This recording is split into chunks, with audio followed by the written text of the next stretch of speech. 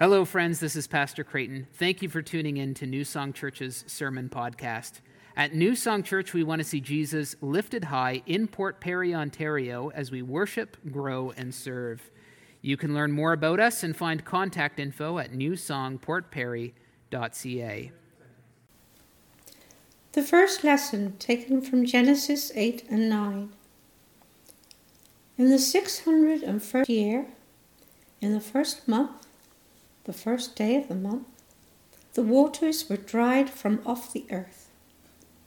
And Noah removed the cover of the ark and looked, and behold, the face of the ground was dry. In the second month, on the 27th day of the month, the earth had dried out. Then God said to Noah, "Go out from the ark, you and your wife, and your sons wives with you. Bring out with you every living thing that is with you of all flesh, birds and animals and every creeping thing that creeps on the earth, that they may swarm on the earth, and be fruitful and multiply on the earth." So Noah went out, and his sons and his wife and his sons' wives with him. Every beast, every creeping thing, and every bird, everything that moves on the earth, went out by families from the ark. Then Noah built an altar to the Lord, and took some of every clean animal and some of every clean bird, and offered burnt offerings on the altar. And when the Lord smelled the pleasing aroma in his heart, "I will never again curse the ground because of man. For the intention of man's heart is evil from his youth. Neither will I ever again strike down every living creature as I have done." Then God said to Noah and to his sons with him, "Behold, I establish my covenant with your offspring after you, and with every living creature that is with you, the birds, the livestock, and every beast of the earth with you, as many as came out of the ark. It is for every beast of the earth. I establish my covenant with you, that never again shall all flesh be cut off by the waters of the flood, and never again shall there be a flood to destroy the earth." And God said, "This is the sign of the covenant that I make between me and you and every living creature that is with you, for all future generations. I have set my bow in the cloud, and it shall be a sign of the covenant between me and the earth. When I bring clouds over the earth, and the bow is seen in the clouds, I will remember my covenant that is between me and you and every living creature of all flesh. And the waters shall never again be all flesh. When the bow is in the clouds, I will see it, and remember the everlasting covenant between God and every living creature of all flesh that is on the earth." God said to Noah, "This is the sign of the covenant that I have established between me and all flesh that is on earth." After the flood, Noah lived 350 years. All the days of Noah were 950 years, and he died. The word of the Lord. Thanks be to God.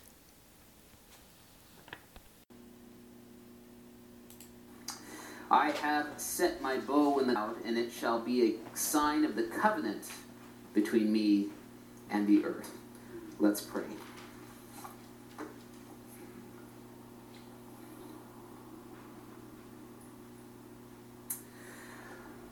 Will once again be merciful to us and bless us.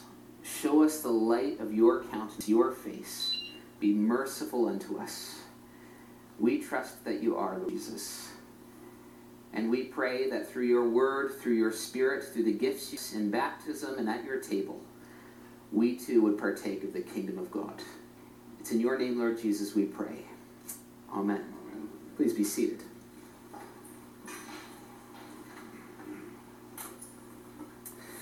Some promises are too important to be left unsignified. One such sign of promise that stands out to me personally, I received almost 7 years ago now. The officiating priest prayed over 2 very thin circles of white gold, saying, "Bless the Lord these rings to be a sign of the vows by which this man and this woman have bound themselves to each other." And I heard myself repeating after him, "Rachel, I give you this ring as a symbol of my vow, and with all that I am and with all that I have, I honor you." And then, unbelievably, she said the same thing to me.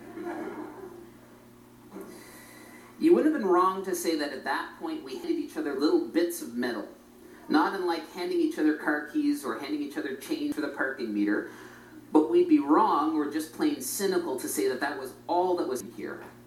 What made this moment was significant was not so much the metal we exchanged, but the promise that that metal signified. Some promises are too important to be left unsignified. Genesis is, in many ways, a book of promise. We've been journeying through the first 11 chapters of this first book of the Bible to glimpse something of God's blueprint for our human flourishing. From the get-go, we've seen that our Creator God has made humanity in His image to share perfect friendship with Him and one another, and to partake of His own radiant divine life. Yet we've seen that our first parents turned away from God's beautiful design and towards their own self-exaltation, only tragically to discover that they believed a false promise. Humanity cannot flourish on our own terms from God. And in a world east of Eden, humanity is curved away from God, curved away from its Creator, and self-will runs riot. We now live in a world where brother can turn against brother, and cruel tyrants can oppress and terrorize the weak. This is not the flourishing world that God intended. And the Bible is really rather unapologetic about the serious human condition that we call sin. In no day, as well as ours, things are not the way they are supposed to be. I trust that we all in some way can agree on that today, right? Grieves our fallen state, and in His infinite justice He says no more evil that has disintegrated the human condition that He created good in His image. So the primordial floods of chaos swept the earth. But God in His grace will not abandon His creation, no matter how sideways things are. He promises to deliver Noah and Noah's family through the turbulent waters of the flood, much as God has already promised to ultimately deliver the human race from the tyranny of evil through a coming promised offspring. So last Sunday in Genesis 6 and 7, we saw that the serious condition of sin disintegrates humanity and creation. It falls apart. It can't hold together. But what we've seen today in Genesis 8 and 9 is that our God of grace works to renew what sin has disintegrated. And God works His renewal through covenant. God renews what sin disintegrates, and He works renewal through covenant. So I hope we can see today, if nothing else, that there's more to Noah's Ark than furry animals. This brings us to the very heart of God, for you, for me, for a fallen humanity being renewed in His image. So let's crack open our Bibles or our order of service to Genesis chapter 8.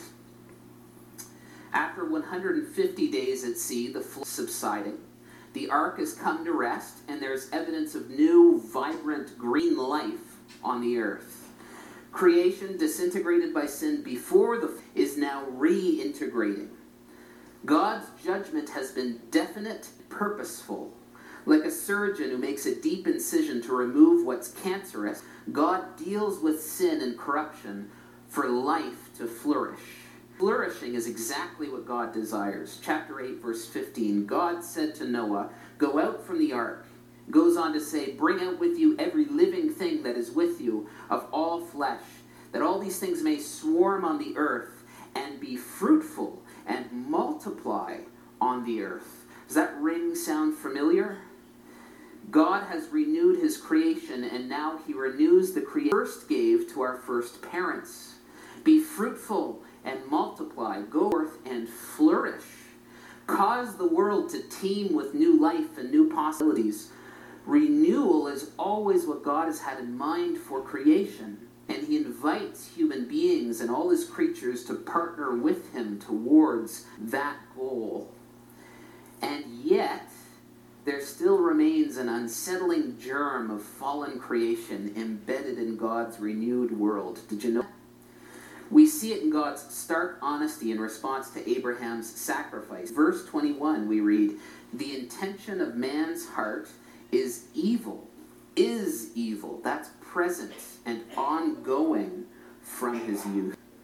See, the disintegration of sin is not something that's entirely outside of us. Corruption is still found embedded as deeply as the human heart itself, in our purposes, in our plans, in our inclinations. Noah, faithful as he is no exception to the fallen condition of the human heart. Every time I go to the pub, I tell myself I'm going to have the onion rings. I don't need them. My waistline doesn't need them. And yet, almost, what do I order? Onion rings. Maybe not every time, but something similar. Last time, right? There's something that we know what's good for us and what's bad for us, and yet it's not the good that we do. And even more seriously than something as trivial as ordering fried food we don't need, if you, like me, know the feeling of being convinced that you're doing the right thing on someone's behalf, only afterward to realize how selfish or fearful or spiteful you were acting, and all the relational damage that that's caused, then we know something of the tension of the human heart that the author of Genesis is getting at here. It's been said, "I have the desire to do what is right, but not the ability to carry it out. For I do not do the good I want, but the evil I do not want is what I keep on doing." What then is God to do with the fickleness of the human heart? Here's where church reformer John Calvin doesn't beat around the bush. He writes, "If humanity was to be dealt with according to what they deserve in this moment, there would be a necessity for a daily deluge, a daily flood to deal with the fickleness of the heart." But God says to Noah, "I establish my covenant with you, that never again shall all flesh be cut off by the waters of the flood, and never again shall there be a flood to destroy the earth." Covenant is the key word here, but it's not a word we use every day. The Hebrew word here is beret. It is a binding word or promise. One scholar writes that a covenant formally binds two parties together in a relationship on the basis of mutual personal commitment, with consequences for keeping or breaking commitment. God makes this kind of covenant with a group of people by covenanting with one who represents them. Everyone else then experiences the covenant by virtue of being included in the representative. Noah here is God's chosen representative. God's commitment is that there will never again be a flood to destroy the earth. But notice this, that God's beret with Noah is unconditional. God does not promise to protect and renew Noah on condition that humanity always treats one another nicely, always is the address of the sender on every post they put away, or recycles all conditions.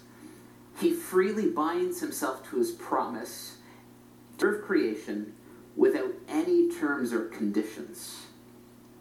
God's freely given promise. And because there is no variation or shadow due to change within God's character, it's understood that he will follow through on what he promises. God's commitment to renew humanity and all of creation may be challenged by sin, but it cannot be thwarted. He will see all things flourish. He's committed himself. If we let it, this promise can be a great assurance for us in the middle of the anxieties of our age, and every age for that matter. Listen to news, and you'll no doubt hear grave warnings of annihilation, of disaster, of catastrophe. Christians, we should not be dismissive of such concerns. We are called to be stewards of the world that God has entrusted to us, and we should labor for the good of our world and for our communities. But neither should we be consumed by anxiety as though God has abandoned his creation to utter disaster. It isn't wishful thinking or blind faith that holds God to his promise against the anxiety of our age. Rather, God's unmatched sovereignty, absolute integrity, and his desire for our flourishing enables us to ground our confidence in him and in his promises, come what may. God is working renewal, and he is working renewal through binding himself to his promise, his covenant. And some promises are too important to be left unsignified. Chapter 9, verse 12. God said, "This is the sign of the covenant that I make between me and you, Noah, and every living creature that is with you for all future generations.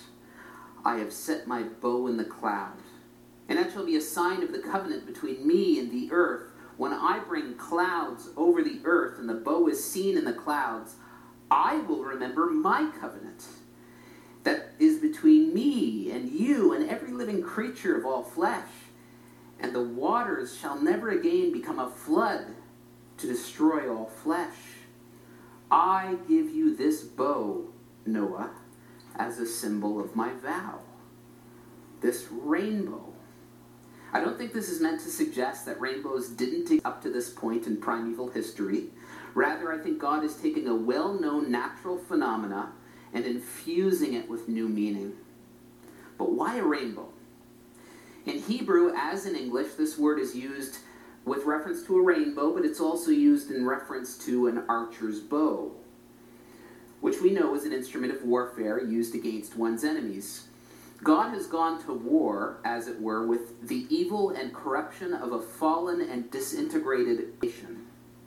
But now the war is settled, and it's time for the archer to hang up his bow. And as Sally Lloyd-Jones concludes the flood story in the Jesus Storybook Bible, which, by the way, is just highly recommended reading for every age. Thank you. Sally Lloyd-Jones writes that God's war bow was not pointing down at his people, it was pointing up into the heart of heaven. God has made a binding promise, a covenant with his creation, and guarantees it with a sign, a bow, to remind us that he does not intend our daily deluge, rather our ultimate renewal. It is as though God says, "Noah, when you and your descendants look into the sky after a storm and see the rainbow, you and I will both remember my promise for your sake and for the sake of the world." The God of grace works to renew what sin has disintegrated. And God works his renewal through covenant, the sign of which for Noah is his bow hung up in the heavens. But what we need to see here is that it's the grace of God's deliverance glimpsed in his covenant with Noah points us towards the amazing grace of an even greater covenant to come. Again, Sally Lloyd-Jones writes, "It was a new beginning in God's world.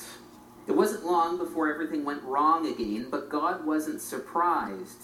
He knew this would happen. That's why, before the beginning of time, he had another plan, a better plan, a plan not to destroy the world, but to rescue it, a plan to one day send his Son, the rescuer." In our New Testament lesson, the Apostle Peter writes that Christ suffered once for sins, the righteous for the unrighteous, that he might bring us to God. What sin has disintegrated, our perfect friendship with God, our partaking in his own radiant divine life, is restored through Jesus' cross, which puts the power of sin and death to death, and through his resurrection, which reverses death itself. In Christ, death now gives way to life. See, God in Christ works to renew all things. And God in Christ works renewal through covenant.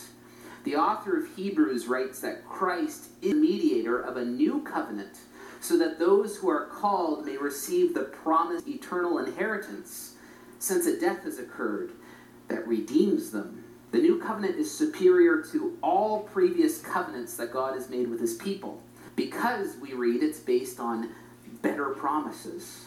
God promised through Noah that he would never again flood the world. Now in Christ we receive a better promise. Behold, I will create new heavens and a new earth. God will dwell with his people. He will wipe away every tear from their eyes, and death shall be no more. God will renew all things, and we will dwell with him forever. This is his covenant promise to us in Christ. Some promises are too important to be left unsignified. On the night that he was betrayed, our Lord Jesus took bread, a cup of wine, and declared, "I will not drink of the fruit of the vine until the kingdom of God comes. This is the new covenant in my blood." When we eat at the Lord's table, we're doing much the same thing as Noah did when he looked into the sky for the rain. We gratefully participate in the definite and divine sign of God's promise that he is for us and that he seals his covenant upon our hearts. But the new we're given doesn't just have one sign of God's promise in Christ, but two. Peter writes, baptism, which corresponds symbolically to God delivering Noah through water, now saves you as an appeal to God for a good conscience, a renewed moral condition through the resurrection of Jesus Christ. Whereas the Lord's Supper is a renewal of the covenant whenever we come to the table, as often as we come to the table, baptism is a one-time event that signifies God's promise of forgiveness, deliverance, and eternal life through the resurrection power in Christ through the Holy Spirit. Through baptism and by faith, we become like Noah, who is shut into the ark by God and delivered through the flood of judgment by God's grace. That's why St. Augustine can write that Christ, our God, is now building his church as the ark of salvation and is calling all people to enter it.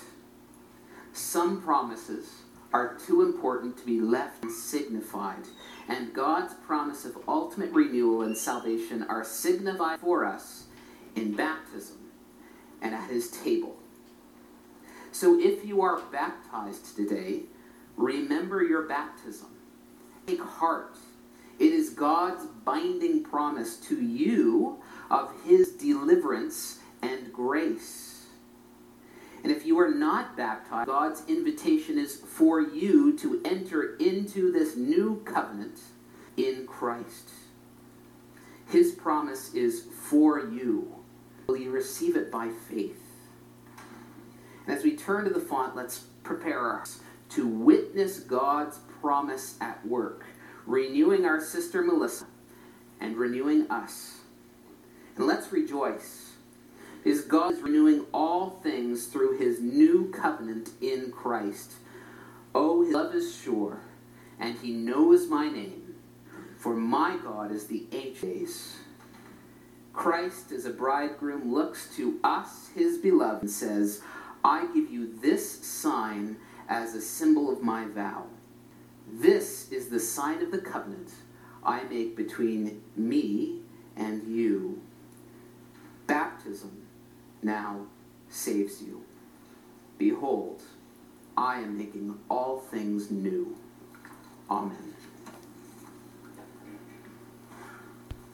Thank you for listening today. We worship a generous God who calls us to follow him in giving willfully, cheerfully, and sacrificially. New Song Church's mission and ministry is 100% funded by the generous gifts of those worshiping and journeying with us. If you'd like to offer a gift towards New Song's ministry, please visit newsongportperry.ca/giving for more information on how to do that. May God bless you and keep you today and every day.